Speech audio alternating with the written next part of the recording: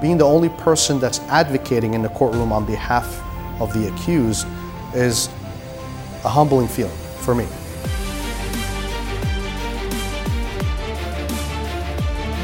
Because I take a great pride in enjoying what I do, and I am willing to go bloody ends, so to speak, to fight the good fight.